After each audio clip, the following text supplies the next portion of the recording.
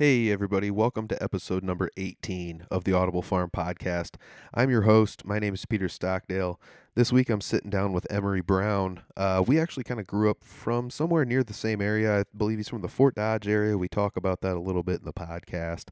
The two of us have known each other for quite a while, about 2 years or so, but we've never really sat down and talked a whole lot about what other music he's played in the past. And I know him as the guitarist and singer for The Sleepover, but a lot of other people might know him as the keyboardist for some other bands. He played in Dresden Style, Rhonda's a Dead Bitch, and Troposphere. We talk about those bands a little bit in the upcoming podcast and how they got their names and who was in them and what kind of music they played. And he used to play keyboards. He plays a little bit more guitar now. I'm sure he would be more than willing to play keyboards somewhere, but this is a really good podcast. We talk about traveling around, playing some shows. The Sleepover played a show in Austin recently. I think it was last year, but that's pretty awesome. Playing shows out of state is always a fun time. So, stick around, listen to the podcast. He tells some fun stories in here from his past, so it's pretty awesome. This is episode number 18 with Emery Brown from The Sleepover. It's the Audible Farm Podcast with your host, Peter Stockdale.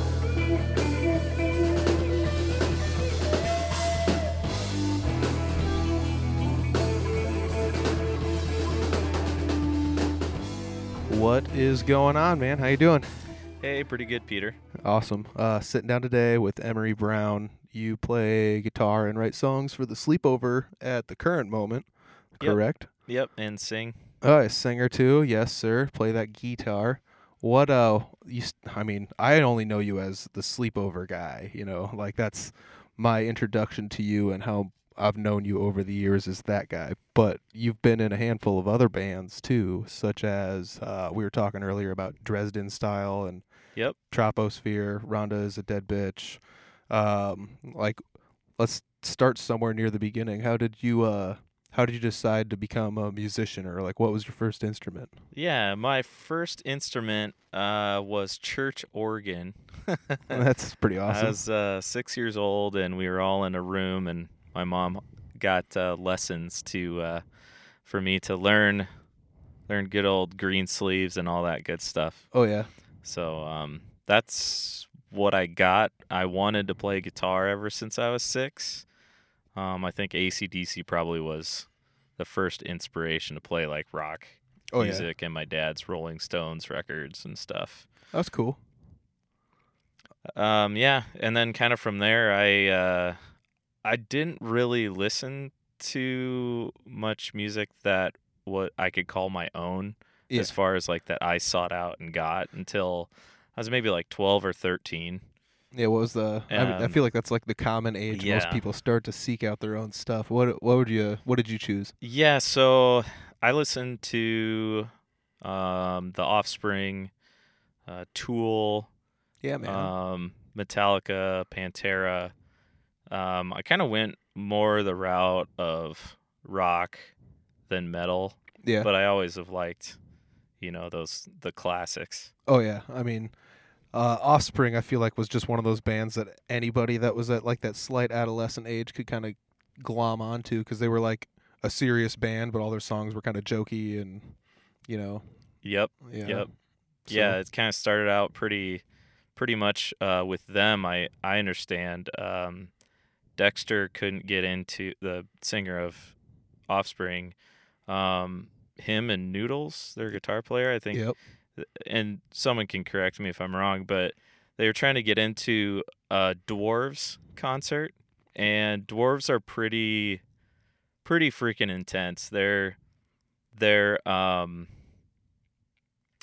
songs are mostly obscenities. They have the cover of the one that I'm thinking of is naked ladies doused in pig blood or something. Oh, Jesus. So it's kind of interesting they came out of that. They're the typical California band, whatever. But years later, I ended up getting into the Dwarves through a friend of mine, and I think there's that "Too Fat to Fuck" song that you guys play. Yep. That it kind of reminds me of a song off of the Dwarves That's pretty album. funny. So you should check them out if Yeah, you haven't heard of them. Yeah, I'll definitely have to. I've never heard of them, so that's pretty cool. So you started out with, what sounds like a nice introduction to what you got going on. Like you have your Metallicas, your Panteras, and you got kind of your punky bands. What was the first song you picked up on a guitar and learned?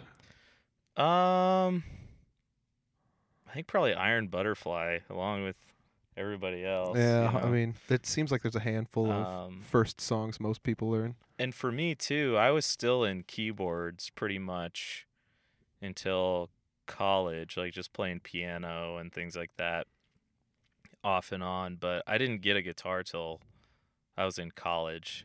I think I was like 18, and my parents finally got me a guitar, and I didn't quit school. I ended up going through it. Yeah, that's good, because man. I knew I wasn't that good. That's smart, man. And I didn't take any lessons. I think I was about 5 years in before I picked up a lesson or two, and that was just a guy at work from a local like Fort Dodge band called Ski Band. Oh, nice. Yep. And they Dean Morris was his name. He's not alive anymore, but he was a big influence on me because he played guitar, he sang, and played keyboard live. Yeah, man. For the shows. And so he was a big influence because I always liked keyboards, synthesizers, and I always wanted to be better at guitar. Yeah. So he said, "All right, you pick some songs." So the first song I learned from him, which I would almost consider the first song that I actually took the time and learned all the parts to, was gonna draw a blank. Yeah, on it's it, gonna draw a blank. It's Sublime, the song where they're robbing a liquor store. It's like 19 something. You're asking the wrong person. I am not a Sublime fan. Like not even a little bit. Yeah, so. But everything kind of reflects back to like songs that I enjoy, with maybe the exception of Offspring. Like I like a lot of story songs. Yeah, man. And so like knocking over a liquor store and trying to get whatever, you like just getting into trouble and stuff like that. Like whether you yourself got into trouble in the past or you just have a wild imagination. That kind of brings me there. Yeah, man. I mean, some of that. I mean, I was just doing a podcast with Kobe Murray from the Astro Bastards, and we were talking about like song topics and how sometimes even the like most shallow of songs can have like a super deep meaning if you start to like look into it, and it's actually kind of cool. I mean, a song about just knocking over a liquor store probably isn't like 100% just about knocking over a liquor store. Yeah, they probably. I mean, I'm sure they got into a little bit of trouble, maybe getting busted like with weed or something. But I don't really know that they're criminals. I don't think people really think they're much more than dirty hippies if you don't like Sublime. Yeah, so. No kidding. And I've been accused of that, and I'm not. I wouldn't consider myself either, but. Yeah, I think that's like maybe the one reason I didn't take to Sublime so much was they just seemed like the hippie band and maybe just too cliche. I'm not sure, but I don't know. That's just my preference, I guess. But for some reason I just never really took too much to Sublime, and I don't know why, but that was just my personal preference, I guess. So you said you played keyboards. Yep. Longer than you've played guitar. Was there any time you ever tried to like play any popular songs on the keyboards? Yep, and the first song too, like, was probably In-A-Gadda-Da-Vida. Yeah. But for me, I guess just learning popular songs, and that's probably only been up to maybe a few years ago where I've actually done it as a band. Yeah. And stuck with it. But I had Guitar World and all that kind of stuff as early as I had a guitar, and Yep. I'd go online to all the tab sites and stuff, and I learned on organ and piano. So Yep. like tabs actually didn't help me that much. Yeah. I think for the longest time I thought like 1 was 6 and 6 was 1. And I Yeah. was like, I am the crappiest guitar player ever Yeah, because man. I was playing it upside Upside down. Yeah, yeah. Yep. So like for me, when it came down to like learning songs, if it had some chords in it, like a lot of even online tab sites, they have like this, it's C, C7 and all that. Yep. That actually helped me, but I got bored and I didn't want to learn. I didn't want to learn other people's songs because I had songs that I wanted to write. Yeah, man. So even though my skill level really wasn't there, I tried writing tons of crappy songs, without really knowing how to play guitar. And I think the biggest achievement I had made in guitar was figuring out how the keyboard and the guitar related to each other. Yeah, man. And that took maybe about 2.5 years. I was just finishing college from a tech school, and yeah, I had started figuring that out, and then I was like, okay, I figured that out. Now I need to find out how to not look at my hands the entire time that I'm playing guitar. Yeah, that's another So tough one. I would just like, play to like candlelight, and Mhm. and eventually just play in the dark. I know that sounds weird, but that worked for me really well, and all those skills kind of later on helped me in when I actually got into bands, which was many years after my, intro to guitar at 18. Yep. And I think it was like just not finding the people that like the same kind of music. Yeah. And like Iowa, there is, a select amount of musicians, and in Fort Dodge, Iowa, there's even fewer. Until this podcast, I realized there's actually been a lot more. Yeah, there's I just wasn't in the same circles. exactly. So I'm trying to remember how old I was. I was like, I think, early to mid 20s when I was trying out for bands, but just message to anyone that's trying to get started is like, just because you try out for a band and you don't get it, keep trying out for bands, because I mean they just might not be the right fit for you, or Yeah. you might not be the right fit for them. And I found that out like, I tried first singing, Yep. and I hadn't learned how to scream or anything like that yet. Yeah. And that's what everybody wanted back then. Yep. The late 90s, early 20s, like, Yeah, it was all metal. Yep. Yelling metal. yeah, Like or a like, drowning pool or something yeah, like that. and I would try out for these bands because I liked, heavier stuff. Like Under Oath was pretty cool because it had synthesizers and Yep. like, post hardcore or whatever you want to call it. And but I couldn't, I could sing like, some Tool songs, but that's, none of the crazier, throat Yeah. type stuff. But and same with guitar. Like I started playing with, thinking I wanted to play with metal guys because I was listening to like heavier stuff, and is pretty evident that we were both at different levels. So Yeah. also like, for me it was Craigslist. That was Uh-huh. kind of what got me into it and got me into like some pretty, fun, uh, but strange kind of tryout processes. Yeah. Anywhere from like getting driven out to like the east side and like a half burnt down building, like singing in a kitchen, and no working water, bathroom, and stuff. I think that was my first tryout, and That's I pretty feel wild. like, Can't get worse than yeah, that. it can't get worse than that. So I'm just gonna keep doing it. And like when I hear like Tom, I saw Tom Petty before he died Uh-huh. at the Wells Fargo, and like one of the stories, he's like, him and his guitar player, like he went in and they were just like, what?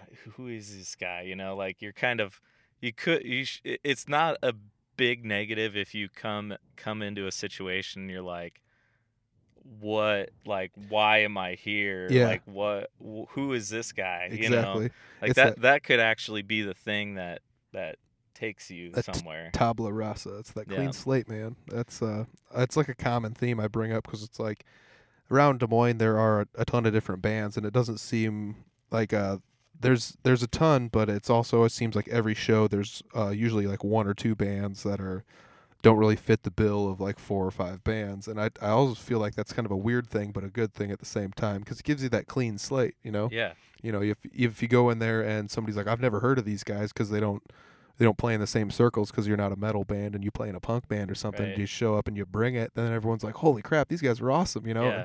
I would have never gone to one of these shows, but since they opened up for one of my buddies' bands, you know, you get one of those types of situations going, and I always thought those were pretty cool to, you know, just jump into a place where you might not think you're going to fit in and try it out because you never know. Yeah, and with that too, one of my friends that I met in college, he had told me to he and I had like totally different music. He liked Stuck Mojo, which was like a local band, Stuck Mojo? and I was like, Stuck Mojo from Atlanta? I think so, yeah. There was one of my favorite bands of all time, man. I Yeah. was super into, like, I've met all the guys from Stuck Mojo. Yeah, Josh Sinclair, I think, is one of the guys. Hit me up, let's maybe. start a Stuck Mojo cover band. I've been Yeah. looking to do that forever. And I wouldn't be in it, just it's a personal preference. Yeah, man. But so he wanted to take me to like Java Joe's and see these guys or whatever. Yep. So I started seeing like open mic nights and stuff, and I was like, I think the biggest part for me for wanting to make music is, one is to be around music and get to see awesome bands. Yep. And also I just was like, you know, it might not be that hard. You know, like Yeah. I might be underselling myself, and I think people, when they think they're not good enough, that's like the biggest. You know, you're your own worst enemy. Like you're not gonna play a show or have the cojones to try it. You know, if you think you're not good enough, I think most people don't get on stage thinking they're gonna get laughed at. But I mean, you know, everybody's Yeah. got that story. Exactly. But you gotta start somewhere. Exactly. And Iowa has so much talent with musicians. Like I would go to these shows of I eventually went to shows like the Muse, I think a lot, Yep. before I had kids, and I would see all these bands, Teen Pussy, I saw Family Unit, and all those guys I'm friends with now. That's awesome. And you end up going to enough of these shows, and you definitely become a fan of local music. Oh, yeah. And you get to see something my friend Jim says a lot is like you know, you can listen to the radio, but you've heard it all 1,000 times. Like Exactly. You're listening to fresh music that just came out, Exactly. and you get to interact with the musicians. Yeah. Like that should be exciting enough to go to shows. Exactly. Especially if you're into making music, because I had the first Craigslist ad that brought me to an audition where I ended up getting the gig, so to speak, was Troposphere, and that Yep. was a shoegaze band, which think of like Phil Spector, Okay. back in the Wall of Sound days, which was alright. really and it was really like a big hotel room where all these musicians, like whether they're session musicians or not, Yeah. like all making music like in a hotel, like with super thin walls. Yeah. So things would start sounding a lot the same, Uh-huh. you know, but at the same time, it was this big sound, like you couldn't stop it because the radio is just hit with all these huge numbers and stuff like that. Yeah. And one of the things he liked to do is, you know, lots of reverb and all that good stuff. Uh-huh. So shoegaze is like you need reverbed out guitar, preferably like overflowing pedal board with Yeah. way too much stuff than you really need. Yeah. And then fuzz is always good, and organ. So Yep. that's where I came in. All right. So he just said, "Can you play a G chord?" And I played a G chord. He's like, "All right, you're in." And I was like, "Holy crap! Like this is not how any of the other auditions have That's ever gone ever." That's hilarious. You know, it's usually like, you know, a bunch of just BS, and then you eventually play music, and then you're Yeah. done. Yep. And then it's like, oh, it's not gonna work out, but we should be friends or whatever. And it's like, okay, yeah, Yep. I came here to make music. Anyway, so the funny thing too about that band is I walked in the front door and I saw who was sitting on the couch, and it was like, hey, that's the drummer of Teen Pussy. Yeah. That's the guitar player of Teen Pussy. Yeah. That's and I like identified them Oh yeah. right away as like I saw you play, and I remember being inspired by that a long time ago. Yeah.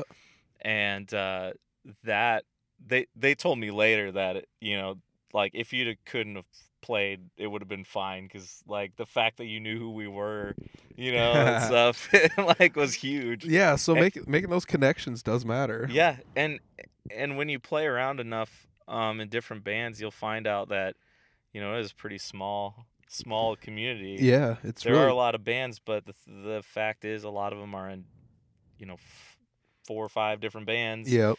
And some bands don't last forever, so a lot of bands don't last. so you end up with a situation where it's like, well, he was in this band, and then this year he's in this band. Yep.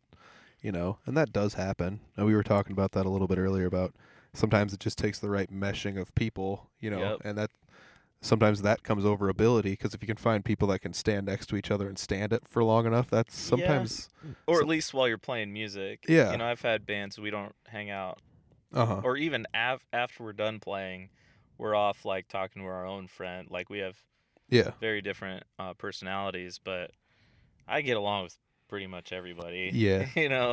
But as far as like everything sweet has kind of a means to an end. Like Troposphere, we recorded at a place. It was Scott O'Gara's house. He was in a band called Biaudi Paoli, which I'm sure I'm saying wrong. And there's still some active musicians around from that band. Oh, cool. And they're around. But we I have an old like Roland synthesizer that I've used forever, and I was in the studio and I turned it on, and nothing happened. Oh man. Yeah. So I was like first recording anything ever, aside from like maybe a 4-track, like borrowing from the video production guy in Yeah. school, but ended up just being a fuse. Oh, And well, that's so good. I ended up like doing MIDI, which is like, for those that don't know, it's just like you can record the notes directly into the computer. Yep. And then later on put sounds to it. Yeah. So Think like it's almost like synthesizer keyboard, but that you can choose what the Yes. synthesizer is after the fact. yeah, so I was stuck with whatever sounds they had initially. Yep. But I got that fuse thing figured out the second day of recording. Oh, that's cool. So they were able to run it out through my rig and back. Oh yeah, so reamping it. Yep. Yeah, it's kind of like reamping a guitar, exactly. Yep. And that's the sweet thing about today's musicians is a lot of people are doing stuff like that. They don't like these plugins, and Yep.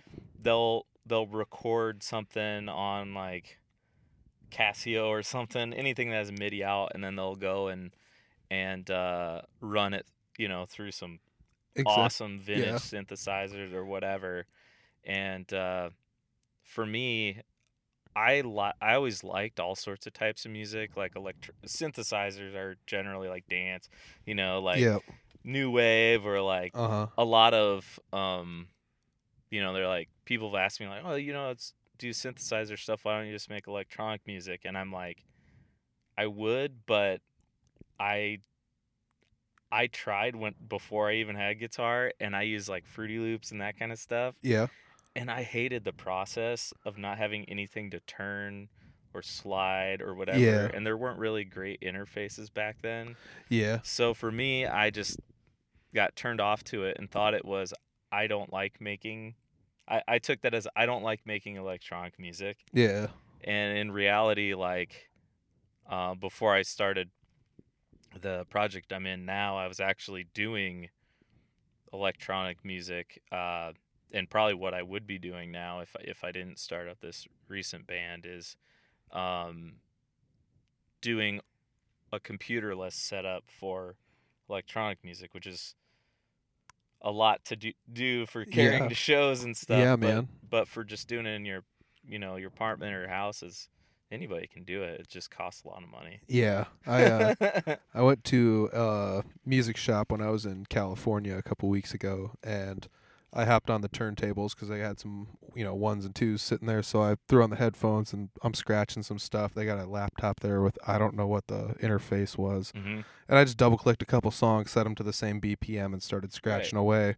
Then I was like looking back at everything. I'm like, oh, this is a $2,000 turntable and $600 headphones and a $2,000 laptop. And I'm, all right, I'll put this stuff down and walk away because I don't need to play $4,000 worth of equipment, But it is pretty fun though, making. I always just called it beep boop music.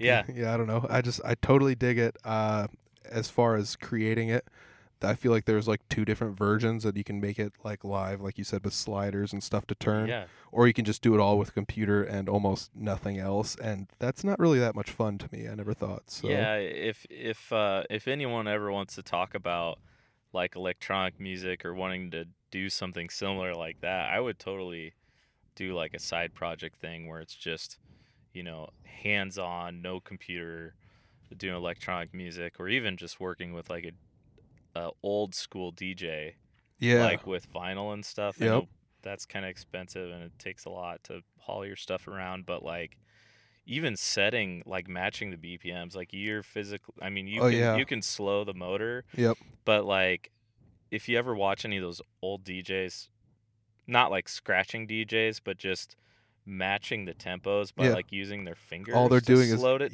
to find a spot. Yeah. You would even see them put like little like not white out, but like little tape, a little piece of tape to find out where they want their sample to be. Yep. So it's like, hip hop evolved with that, MPC where you can load samples into it and stuff like that. But all that stuff always interested me. I just didn't have the money to do it. Yeah, man. So I just played, keyboard. So I don't blame you either. It's there's so much you can do with a keyboard too now, because I mean they make those super compact ones that are just like 2 octaves, and then you you can send it through and then shift it later. So it's like, well, I want it to be an octave higher than this, and I don't have all those keys, but the computer can tell it. Yep. So. Yeah, and don't be afraid too. Like even if you want to use something like that with live, like I've used modules that don't have keyboards live. Yeah. I used to have like an old Moog Voyager that didn't have a keyboard. It was just the brains of it and had all the switches and knobs. Yep. That was a lot of fun, and you just use whatever keyboard you want with it, as long as it has a way to input a MIDI signal. Yep. Whether you want to do it from your computer or you want to just play it live, you can do that. Like even if you have one with little baby keys, as long as you can plug in something else into it, which a lot of those cheaper synthesizers, they don't have.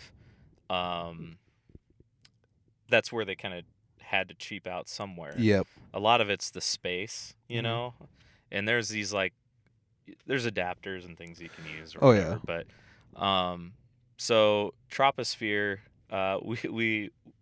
we recorded our first album, actually EP, and it was Winter Is Here. It had like 4 songs on it, I think, and it was like a little 45, and I had never had really, recorded anything, let alone straight to vinyl. Oh, that's stuff, pretty sweet. And that was really neat. And that was just kind of the way the guy that ran the band, Jason Warden, he liked to do things. He wanted to release on there. So I don't know. I know we played some shows as Troposphere. It was just like a handful, but we rehearsed, and when the album came out, we broke up before it. Oh, before we supported it. So super I had a whole stack. Yeah. Because that's how I got paid. I got paid in vinyl. Yep. And so that band broke up, and I just kept going to local shows, and there's this band called Rhonda's a Dead Bitch, and I heard that, some of the guys from Troposphere were in there. And I went, and I was like, oh, man, this is awesome. This is like punk rock, psychedelic rock. Yeah. It was super awesome. And I went to, I think it was their first and second show. The first show they said, "Hey, you want to be in this band?" I'm like, I don't know. Yeah. You know, I kind of like had a semi-sour experience because I really wanted to support an album, right? That Yep. was like one of my goals. Yep. And so like I think it was the second show, he gave me a Teen Pussy vinyl from cool. that band that I mentioned a long time ago. I Yep. saw him and it said, I have it still. I think the ink got smudged on it a little bit, but it's like, please Emery, join Rhonda's a Dead Bitch. I don't know what I'll do with this band. You know, like just Yeah. like a total like, please join. Like you're I think you would really fit. And I was like, punk band, synthesizer. At the time, I didn't know of Suicide or I had listened to Devo, but like I hadn't really known punk bands associated with synthesizers. Yeah. So I was like, I don't know. And I just show up, just whatever. And I hooked up some of the old sampler DJ type equipment that I had appropriated when I was trying to get that route. Yeah. And I used the multi effects from it. Okay. So I ran some. So what my sound was in Troposphere was very different in Rhonda's a Dead Bitch, because I use a Dimebag Darrell Crybaby wah through it, through organ. Oh, that's cool. And did drones and stuff. And there's so much of Rhonda's a Dead Bitch, like 100 plus. Almost, I learned almost 200 songs in that band, I think. Oh, crazy. And granted, a lot were short because they were punk rock songs, but it was so much fun. Luke Crow played drums in that. Okay. He's an amazing drummer. He lives in the Iowa City area now. Oh, cool. And I think he plays like, I think, just for fun now. But one of the best drummers, you know, aside from maybe Clint, you know, that I've worked I've worked with. But at any rate, you know, that is a band I do miss. We had the name Rhonda's a Dead Bitch was from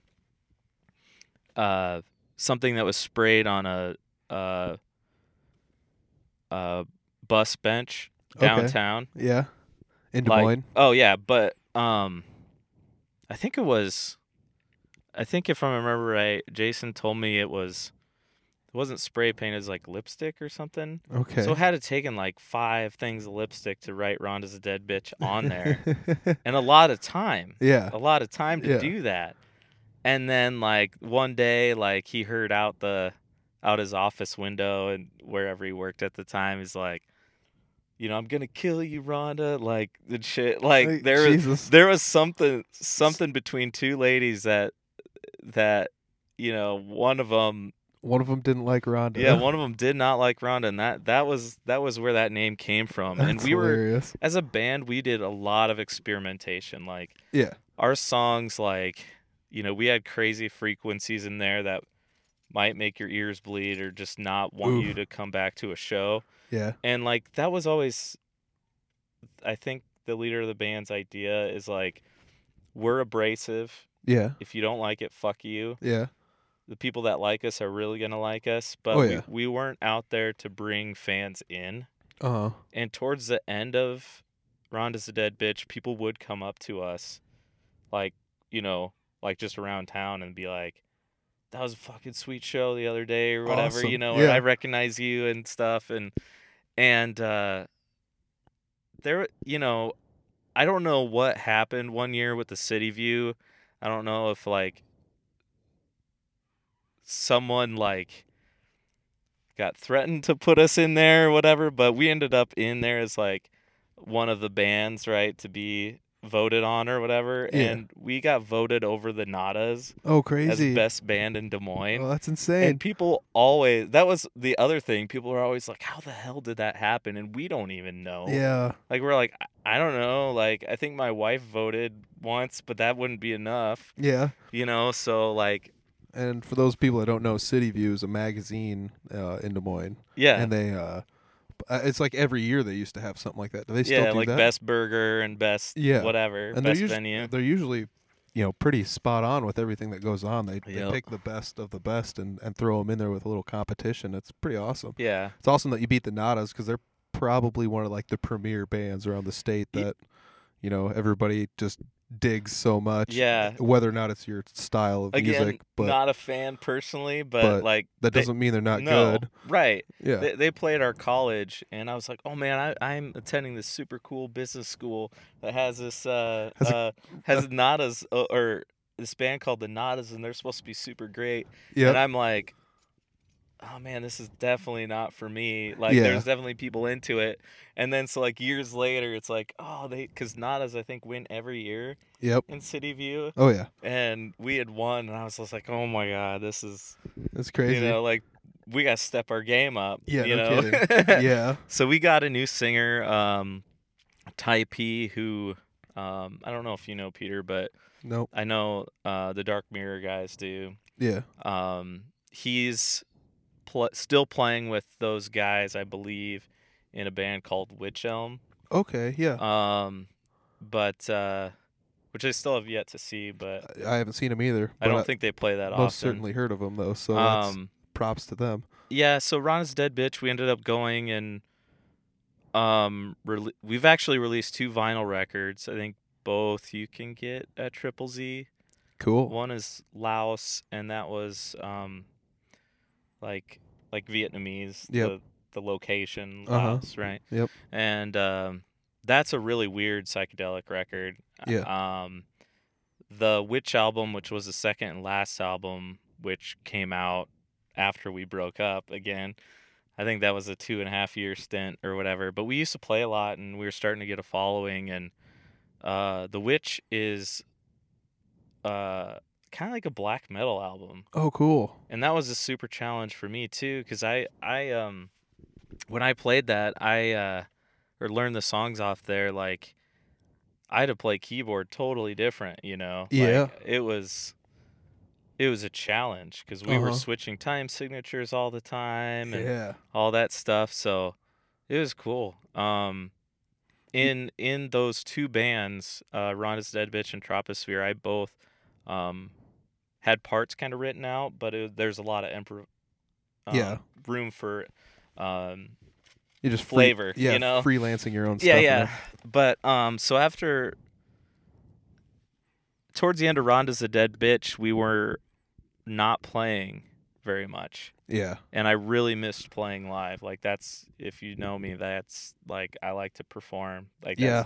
that's one of my favorite things That's the to do. best part about being a musician. Put any instrument in my hand, like I'll find a way to try to make it entertaining for you. Yep.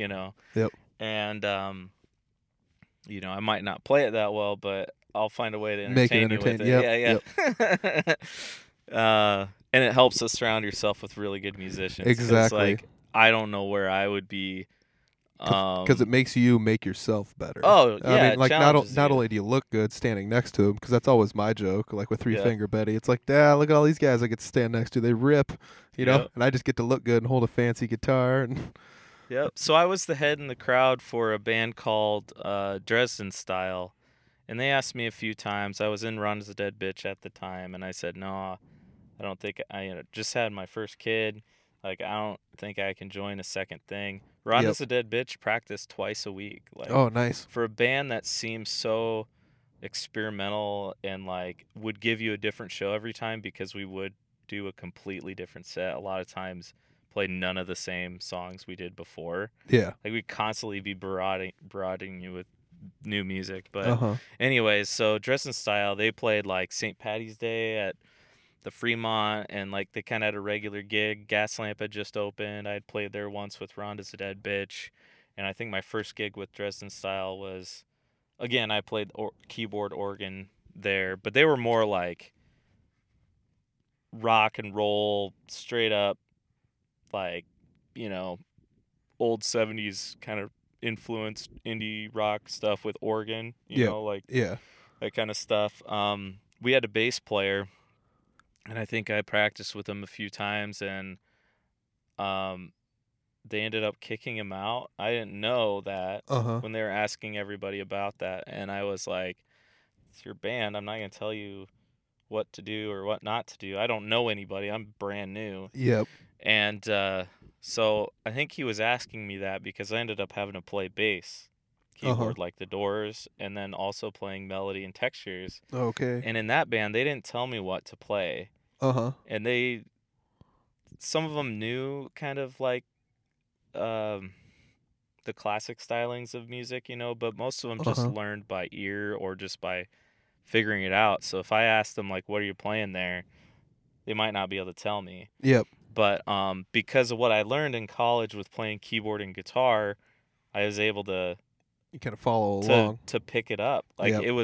it was like every step that you take kind of prepares you for the next step. And that is so true. I think no matter who you are or where you're coming from, like right now, like you might not be where you want to be, but just set the goal like of just like if you want to play in a different band, especially locally, like be that head in the crowd because Yeah. you'll get noticed. Like, Oh yeah. especially if you're in another band, because everybody's always needing something, and it's like, Yeah, and I mean nothing's ever set in stone with No. a band. Like if you see a guy playing guitar and singing, it's probably because they don't have a singer. right, It's not that they don't want a singer and it's not that they need a singer because that guy's doing that, but sometimes that's the situation, and, just give or take whatever. You guys you only have one guitarist in your band. Maybe you need two and you just can't Yeah. find one. You don't know. And just because they're not asking for it doesn't mean they're not looking, and you never know. I mean, you just never know. well, and I mean, music is not. There's no rule that shouldn't be broken. It's Exactly, like you yeah. gotta try it. Like I saw Skin of Earth. They don't have a singer. They have 2 guitar players and a drummer. Rob Ogg's in a whole bunch of different bands.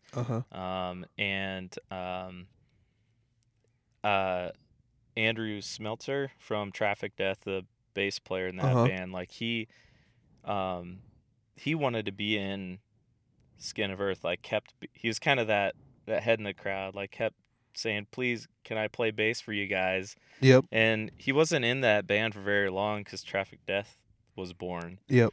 And they're pretty big Oh, yeah. locally, Yep. And he added something, but at the same time, Skin of Earth has always been, 2 guitar players and a drummer, and it sounds huge. Yeah. Like tuning and what gear they're going through, and like great musicians they are. Oh, yeah. But Let's I wanted to backtrack for a second. You were talking about how you got a couple vinyls available at Triple Z. Yep. And for everybody that's not Des Moines area person, Triple Z is one of the record stores here in town, correct? Yep, on Ingersoll. Yeah, they got a lot of local musicians stuff in there as well as like used records and things like that, correct? Yep. Cuz I haven't been to Triple Z. I mean, sorry Triple Z, but I haven't been there in probably like 3 or 4 years. Yeah. I mean, yeah. So I'm glad to hear it's like at least still around and still doing Oh yeah. what they set out to do They from have the a pretty get-go. they have a pretty fair selection of local music. I know Red Rooster. Yep, that was the other one I remember. He's a huge fan of music, and I have my current project in there, which I'll get to in a minute. And then another place, Marv's, you had mentioned. I think you can find some cool stuff there. I don't know if he has local music or not, but Yeah, I've never been in there. I'm stoked. But the Vinyl Cup Records, which is kind of close to where we're doing this at, is really awesome, and they're definitely a place you should have your music at. They don't really have CDs though, so if you make vinyl and you have local vinyl, get it in there. Definitely. He, as far as like cuts that shops take, which they every right they should. Yeah, definitely. Yeah, they got the storefront. They got to pay for the space. He's the like. I like having the records everywhere, but I want to get him there because he wants to give back. Yeah. Like he's has shows in his place sometimes. Oh, that's cool. Like acoustic kind of shows and stuff, but buy from there so it sticks around. Yeah, no kidding. Well, that's what's awesome to hear that like these, because I started doing like record collecting maybe about 8 years ago, 10 years ago, and I started hitting up like Triple Z, Red Rooster. I'd go to like the record. They used to have little meetups at like the hotels and shit around town, and they'd Mhm. have like everybody would set out all their like records they were going to sell and whatever, and you'd go pick up like everyone's got 90 copies of Night Moves Bob Seger, but I don't Right. have one, so I'll take this one for $1, and it's And he puts in the guy that runs that. The name's fleeting me at the moment, but he goes to all those and he like picks a great collection and yeah, like as if he was buying for himself uh-huh, and everyone, all of his friends, and he does that. that's awesome. He also does like uh like you can buy a spot to have your records there Uh-huh, and you yep, keep 100% of the profits from it. yep, So it's like a one-time fee. I don't know if it's changed, but it's pretty reasonable that's awesome. just to have it there, and your initials are in there along with the price. Oh, that's So cool. when I walked in there, there's a section called local music, and I was like, sweet, but where's the local music? Because it was like Rolling Stones, like Alabama. There was some like replacements. I'm like, these Uh-huh, guys, they're not local. no. It's like, oh, they're local people in Des Moines that are selling music. Yep, yep, So there's a separate section for that. yeah, that's pretty funny. And So so you can find deals, and he stays out of their pricing. So if they want to price it super cheap, yeah, cheaper than his, or way more expensive than his, there's always a crazy yeah. mishmash of stuff there. There's usually like metal records and like everything from the 70s and 80s for rock, and just pretty much most of the records you would think would be there, plus a bunch of the ones you might want to find there. Because I remember buying some like Maiden records there, and they have like imports and all sorts of other stuff going on. Yep. So that's pretty awesome. I think it's awesome to hear that you got music in all these shops. It's Yeah. even crazier to hear you got it on vinyl. And don't forget Underground Rock Shop. Underground too. Rock Shop, yeah. Steve Ratcliffe. Yeah, he's the only store that I've been in where instead of consignment, like what I was kind of talking about, Yeah. he was just like, so what do you want to sell these for? Okay. Oh, so he just like bought them from you He outright. buys them from you upright. So I don't have anything there right now because they got sold out or stolen. I don't Yeah. know. Yeah. I know the guy that I handed them to. He wanted to listen to it, so he like bought he's like, I'm gonna whatever, Yeah. But yeah, and they have shows there too. I still have yet to play there, but Yeah. it's something to consider. I mean, you might not be getting as much as you might be from there, But still, it's because I feel like it was close to 50%, Uh-huh. So if you have CDs you need to get in stores and you don't want them to just sit collecting dust, that might be something that you can do. Yeah. But yeah, so back to Dresden Style. I was with them for another 2.5 years. I was doing both of those, Rhonda's Dead Bitch and Dresden Style, at the same time. Yeah. We didn't record anything on there with the exception of a friend of mine, Dan Hutchinson. He did a Des Moines Volume 1 comp Oh, album cool. of a bunch of local bands. Awesome. A lot of those local bands aren't around anymore, so you Yeah. really need to get out to shows and see them while they're still around. Yeah. But it's cool that there's a record that has a Dresden Style song on there, Yeah, it's like because that's all I have recorded. that's like a snapshot in time. We were pretty much just a live band. That's awesome. That didn't play covers, and we still had a pretty decent following. So it's, like you don't have to be a cover band to get people to come to your shows. You just have to be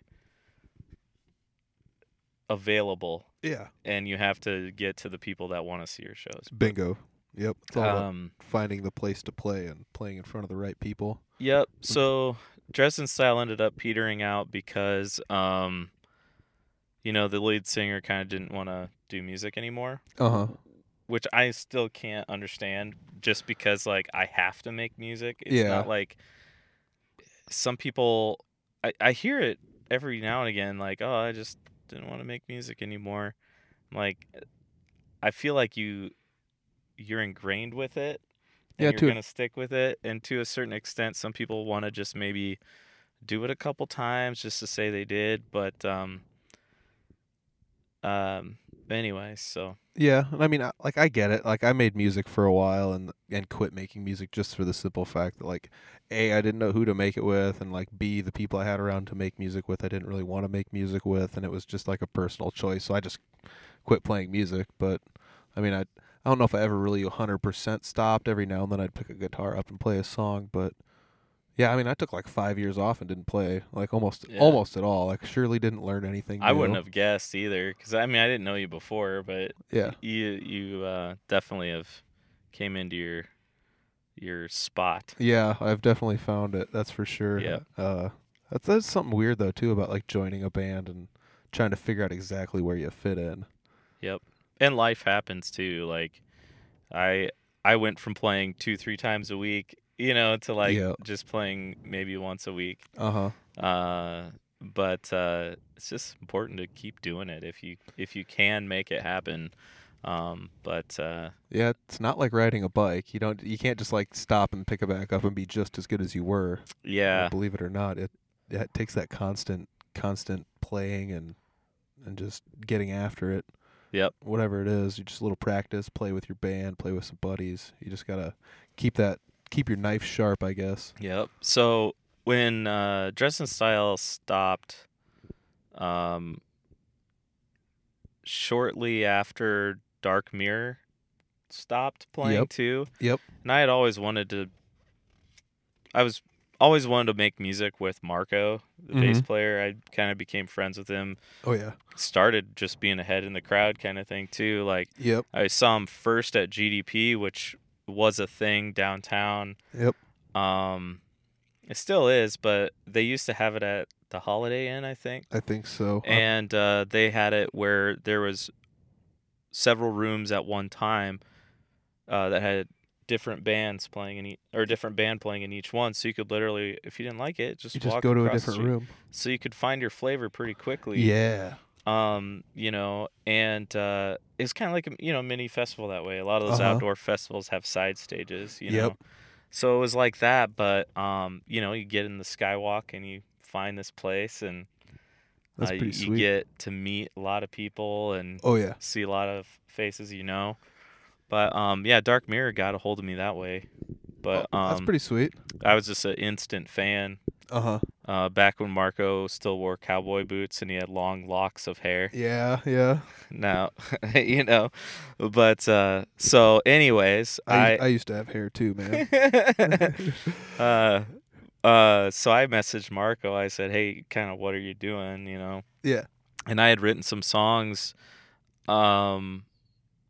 in my basement, and I was playing with some guys off Craigslist like that I didn't know, because I wanted to try that just Yep. to play with new people. Uh-huh. And I think one of them said, I'm going through a divorce or whatever, and so he ended up stopping, and I ended up with songs I'd wrote. Yeah. So I decided that they can't stay in the basement. Like, there's no point of just like writing songs and leaving them in one spot. I mean, now you can at least upload them to the internet, I guess, but Yeah.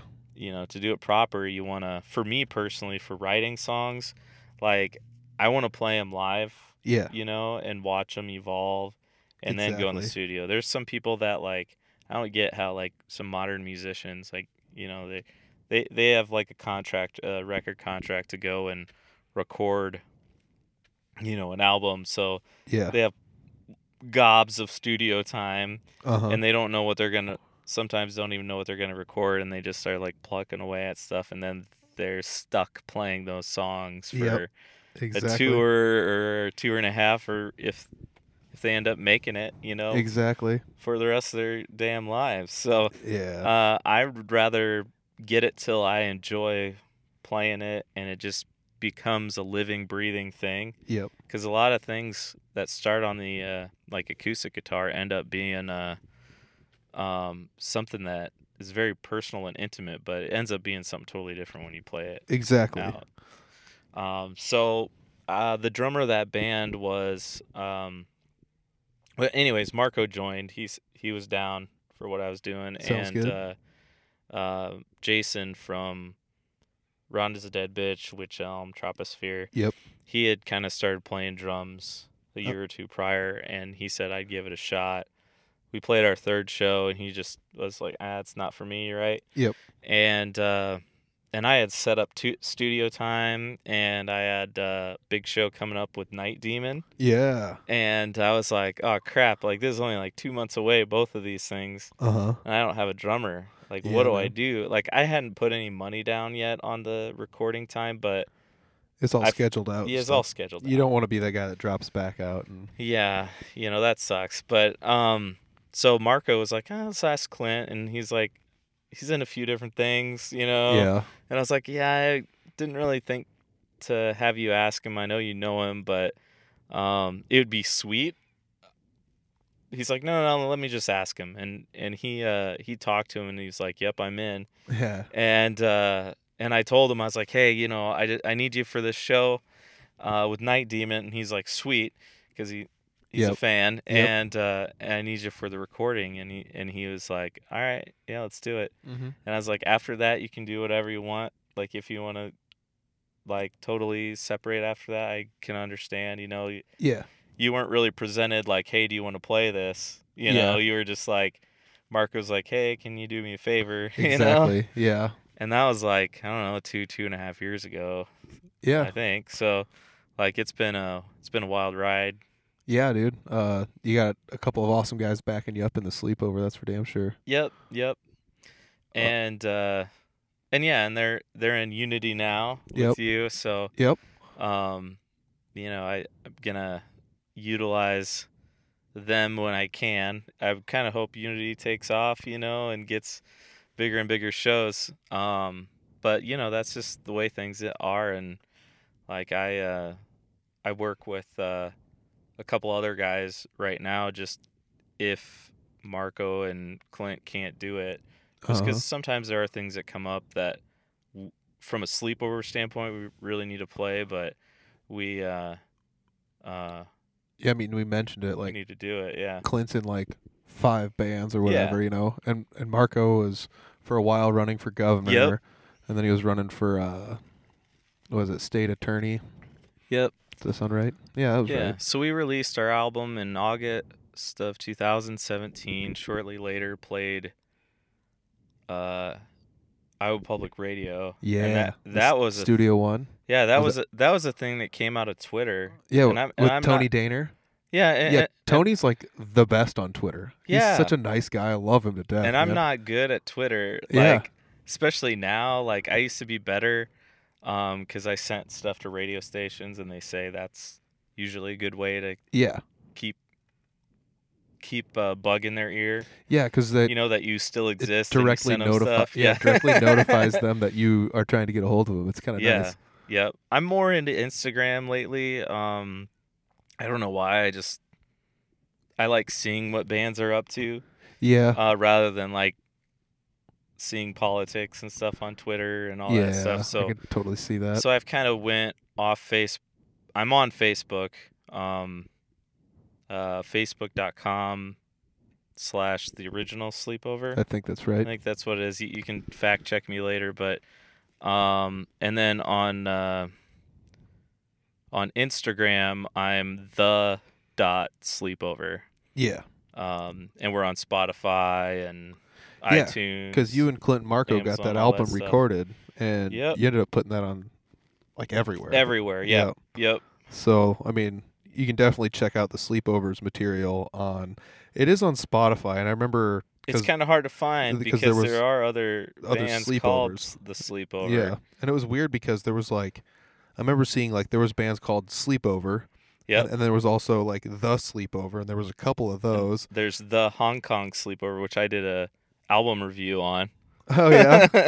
they're kind of cool too, but yeah, and on Songkick we're The Sleepover, and in brackets US. Okay. So you can follow us there. That I've linked that up somehow, so like anytime I post, somehow it knows I'm playing a show. Yeah, your Facebook was The Sleepover Official. So Yep. Yeah, and it's got a picture of you on there with I believe, right, with Clint and Marco. Yeah. We so the album came out August 2017. Yep, that picture's from the Mohawk. We went to Austin. Like, we didn't have. Our intent was to have CDs in hand. Yep. And I was like burning CDs on the way down there because I had it mastered. I just didn't have the production time. Yep. Was like a few days later than Yeah. I expected. So like, and while I was in Texas, they arrived at my door. Oh man. So that sucked. But I went down because his Clint's band Speedrun was playing, and Marco was helping him out with that too to play the Austin Music yeah. Classic Video Game Fest. Yep. And so I was like, well, I'm the only one preventing the sleepover to play down there. Exactly. So there's no like, I'll help with gas or whatever you guys need, so that I can play a show because, you know, part of it, I know other musicians have mentioned, like, it's good to just say you've played a place, Yeah. you know, and the Mohawk is like, you know, Randy Newman, or not Randy Newman, but Gary Newman was like playing the next week Oh, from that's the sweet. Cars, you Yeah. know, and yeah, like they have 2 stages. One kind of, the stage we played on looked like something straight out of Red Green. Oh, Yeah, cool. like a stuff like porcupine or whatever, yeah, and a man. bear. Possum Lodge. Yeah, dude. So like, we got pretty hammered at that show. There wasn't a whole lot of people there, even though like I like promoted the crap out of it. I promoted it as like Speedrun was gonna play. Yep. And then the sleepover wasn't gonna be the headlining. It was just gonna open, right? Yep. Because they already played the Classic Video Game Fest. It was just ending, and then the guitar player, Eric, who lives in Austin, he was starting a job the next day, so he Yep. couldn't. He had to back out. So I like found like this, like, kid that opened up the Austin Classic Game Fest, and he just played guitar and had like a bunch of program beats, but he had like the Michael Jackson thing. Oh, that's nuts. He had the whole 80s thing going on, and he had That's just cool. moved back to Austin, and he was trying to find a foot in to play music again. Oh, cool. And so like I was like, hey man, will you open for the sleepover? We Yeah. had a band drop and stuff, and he's like, that would be so awesome. Oh, cool. Yeah, and so he ended up doing his thing. The people that were there like were either people I messaged directly that I had no idea who they were on Facebook, Yeah. and still are people that I communicate with today. Like there's still like That's cool. fans of some sort, you know. Yeah. And some, you know, maybe a handful of people from that Classic Game Fest. But we had a video game console set up at the bar. Oh, sweet. So the bartender ran this thing on Sundays where they had like once a month they had like Super Nintendo, all these games you could play. Yeah. So it was just the coolest show I think I've played. There wasn't a whole lot of people there because like kind of how I marketed it, it was for Speedrun, and Yeah. they couldn't play, so that kind of sucked. But you know, I had updated the flyers and stuff before I handed them out and whatnot. But Yeah. but yeah, we did that. We did the State Fair, Iowa Public Yeah. Radio. The State Fair's pretty sweet. Hopefully we do the State Fair again. I'm looking to play like new places like outside of Des Moines. So if anybody that's listening like knows of a bar or whatever that you want to see the sleepover, I guess I didn't even say what kind of music it is. It's like rock, punk influences from like 70s, 80s. Yep. I know Marco and Clint bring the metal, and I bring more like the punk rock influences and stuff. Yep. But they still mesh at some point. Yeah, you it know? still does a lot. Like Ving from Fear, he's like one of my favorite musicians. Right. and stuff. Marco was like, yeah, did you know Megadeth, who was also like one of my childhood Yep. favorite bands, is like, you know, like Megadeth did Ving was the singer, and they called it MD45. MD45. And I Yeah. was like, what? So I was Yeah. just like listening to that before I came here. Oh, and I was cool. like, so there is crossover between that. Uh-huh. And I agree, there should be a variety of music. It's just venues want to draw people, and they know they're taking a bigger risk if they have different types of music playing. Yeah. Because you end up with something you said earlier, like in one of your other podcasts about podcast episodes, where it'd be cool to have like hip hop guy, you know, Yep. and all this other stuff, but the the thing that you could run into is like, well, they all clear out after they see Exactly. the style of music they like. So Yep. trying to be a little bit more cognizant of that this year, and I've always tried to play with bands that I would want to go see. So Uh-huh. if people ask me to play, I try to stick with what I know I would pay money Yeah, to go you'd see. pay money to go see it, so then Yep. people that come to pay money to see you get a full Yeah, experience. of something. Yep. and then I'm not like, if I invite a friend to play to one of my shows and it just happens to not be like that big of a show, I don't feel bad because I'm like, I'm Exactly. giving you Yeah. like something that's special that you're gonna come home with, and a lot of my friends that do go to the shows, I know they like the type of music Yep. of the other bands that are playing, and I'm like, I know they're gonna buy this like touring musician's album. Yep. So like most touring bands I play with are not like disappointed if there's a not that great of a turnout, because there might be 10 people there, but they're all buying merch. Yeah, there's 10 people that all enjoyed the So stuff. that, like, to me, that's, for a band perspective, that's probably a better show for them. Yeah. From a venue perspective, maybe not. Yeah. I think 50 is like the magic number for most of the smaller clubs that Yeah.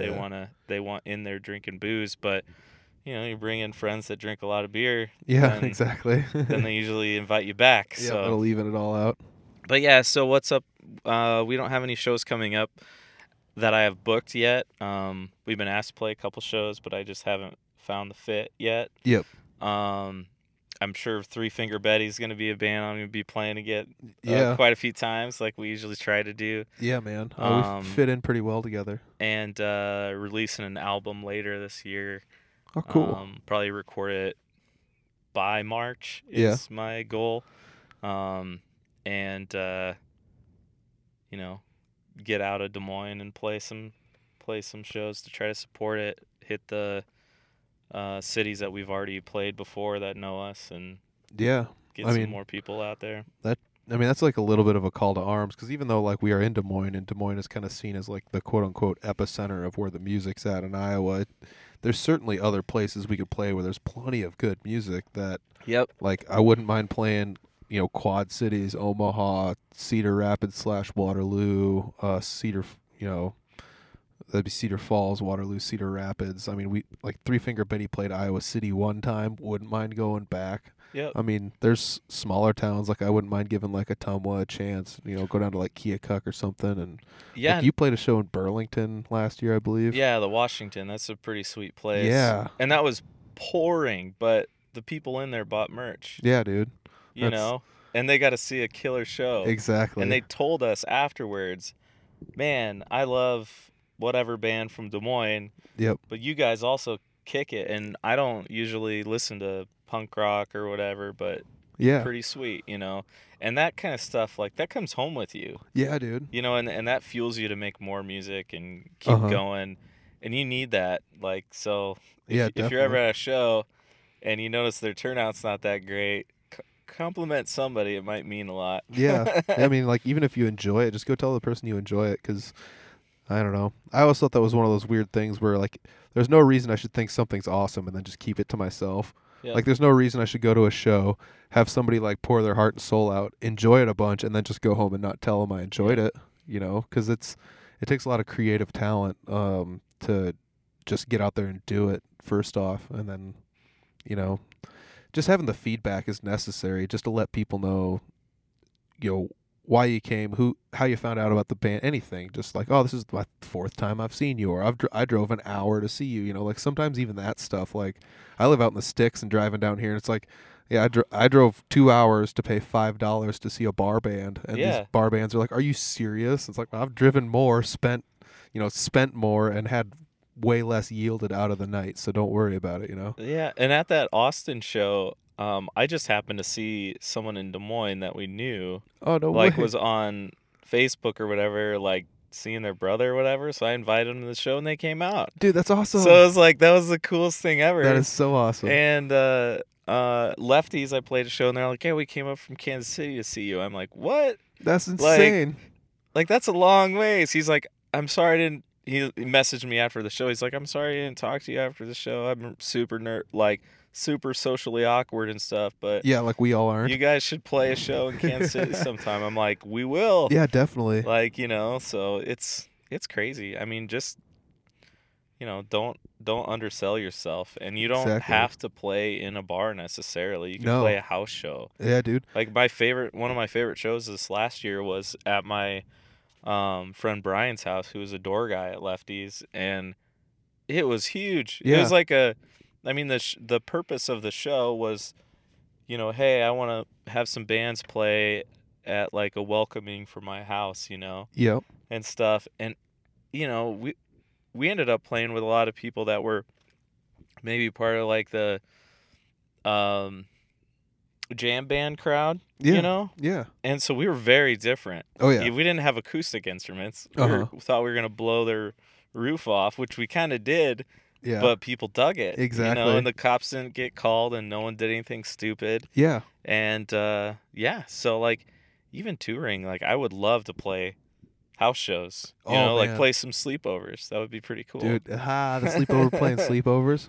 Called the sleepover tour. Yep. I'll only play a show at your house if I can crash on your couch. Exactly. Yeah. That's- So if you so got a it's- couch. Yes. That's awesome. So you got all the social media. I know you've got a Twitter account as well for the sleepover.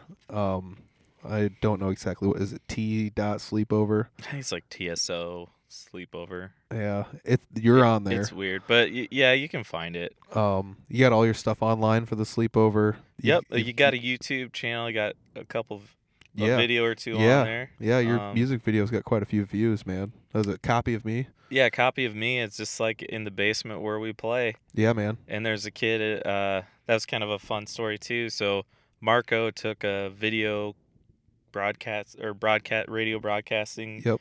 course at Des Moines DMU or whatever Yep. downtown, and so he knew the professor there, and he hooked us up with this kid that needed to do a project, and he was doing a music video. That's awesome. He's like 17. The Oh. guy that did that video, you should go and check it out. But he's like 17 years old. That's And sweet. he's like, I don't go to shows. Like, I'm like, what kind of music do you like? He's like, you wouldn't know it. I'm Yeah. like, I check it out. Yeah. He's like, yeah, it's a totally different style of music. I'm like, oh, okay, that's fine. Yeah. I respect your opinion. Yeah. And he came down, and I was like, oh man, I hope he doesn't because if I was a 17-year-old kid and I was like to walk down those stairs, Yeah. like I'd be like, oh god, I'm not leaving. Yeah, no kidding. Like this is it. I'm dead. That's- Because as a young person, like even in your 20s, going to try out for a band, Yep. like on the east side, and that show, I was living in, or that tryout, I was living in Fort Dodge at the time. Yeah. They came and picked my ass up, Oh, jeez. and he had like broken out window. I don't know why my mom let me like jump in the car, That's but insane. I broken out window. He didn't. I think I had to give him like a few dollars gas because like Yeah. he was broke. Like Oh, God. whatever, and that is fine, but. We had a nice talk. I mean, we became friends instantly over that. Yep. He ended up becoming a carny later, so I don't know. I'm thinking he's still alive somewhere, but yeah. but anyways, yeah, he drove me out there, and just going and like them first of all warning me about the drummer and stuff, and how his bedside manner's not the best. Yeah. And, don't let him freak you out or whatever. It's Yeah. like that's. I know I've talked a lot, but you can always, if you want to hear any of my stories again or whatever, I'm always willing to talk about it. But Yeah. I think that's pretty much brings you up to today. Yeah. I mean, like it's also kind of crazy that you're from near where I'm from. I mean, Yep. you're from Fort Dodge, and I'm from Humboldt, and then I didn't meet you till I started playing music in Des Moines, and you Yeah. were playing music with a buddy of mine that I grew up with, and so it's like, I mean, you and Clint were from close to the same. It's just kind of a neat thing. So I don't know. And I know other Fort Dodge musicians too that you haven't interviewed yet, so I can give you a heads up. Yeah, on, feel free to on point me in the people right direction. to check out that influenced me. Yeah, big time, totally. Too, because before I even auditioned for stuff, I didn't know if I was auditioning. I showed up to people's practices, Yeah. because I was so into music. I just wanted to be around it, Uh-huh.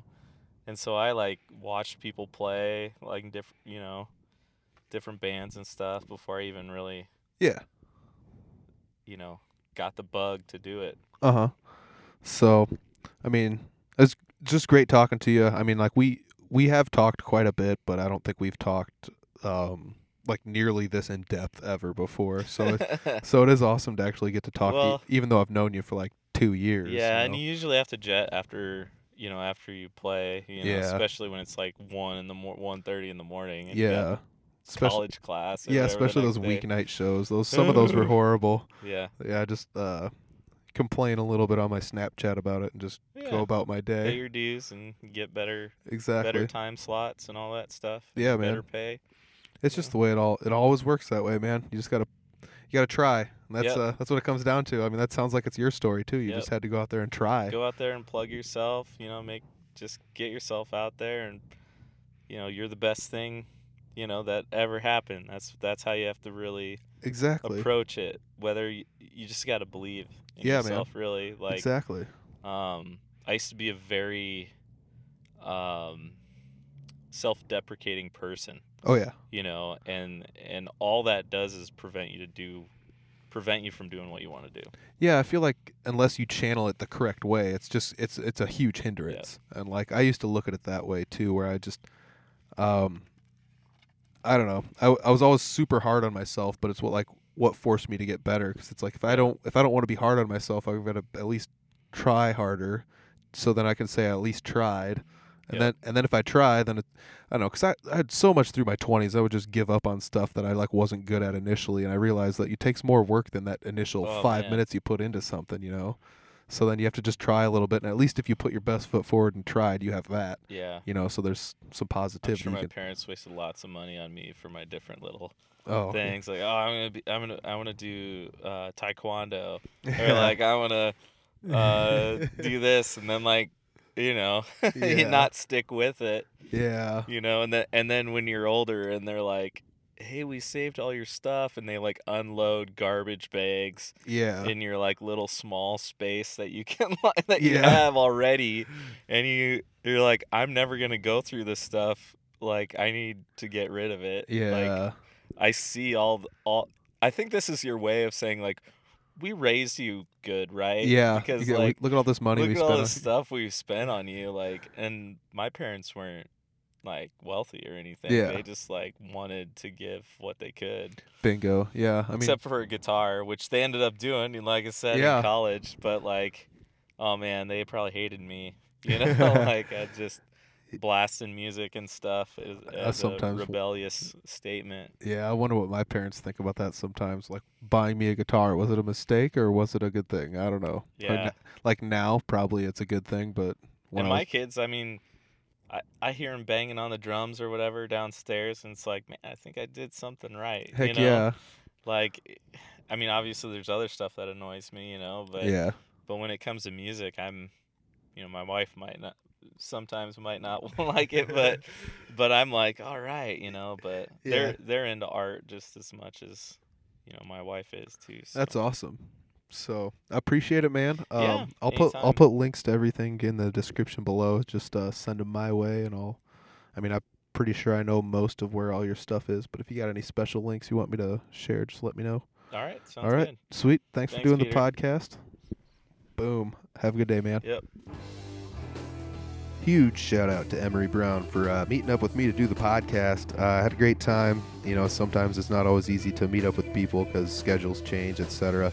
But we got it done. We got together, had a cup of coffee before the show, and ended up recording a great one.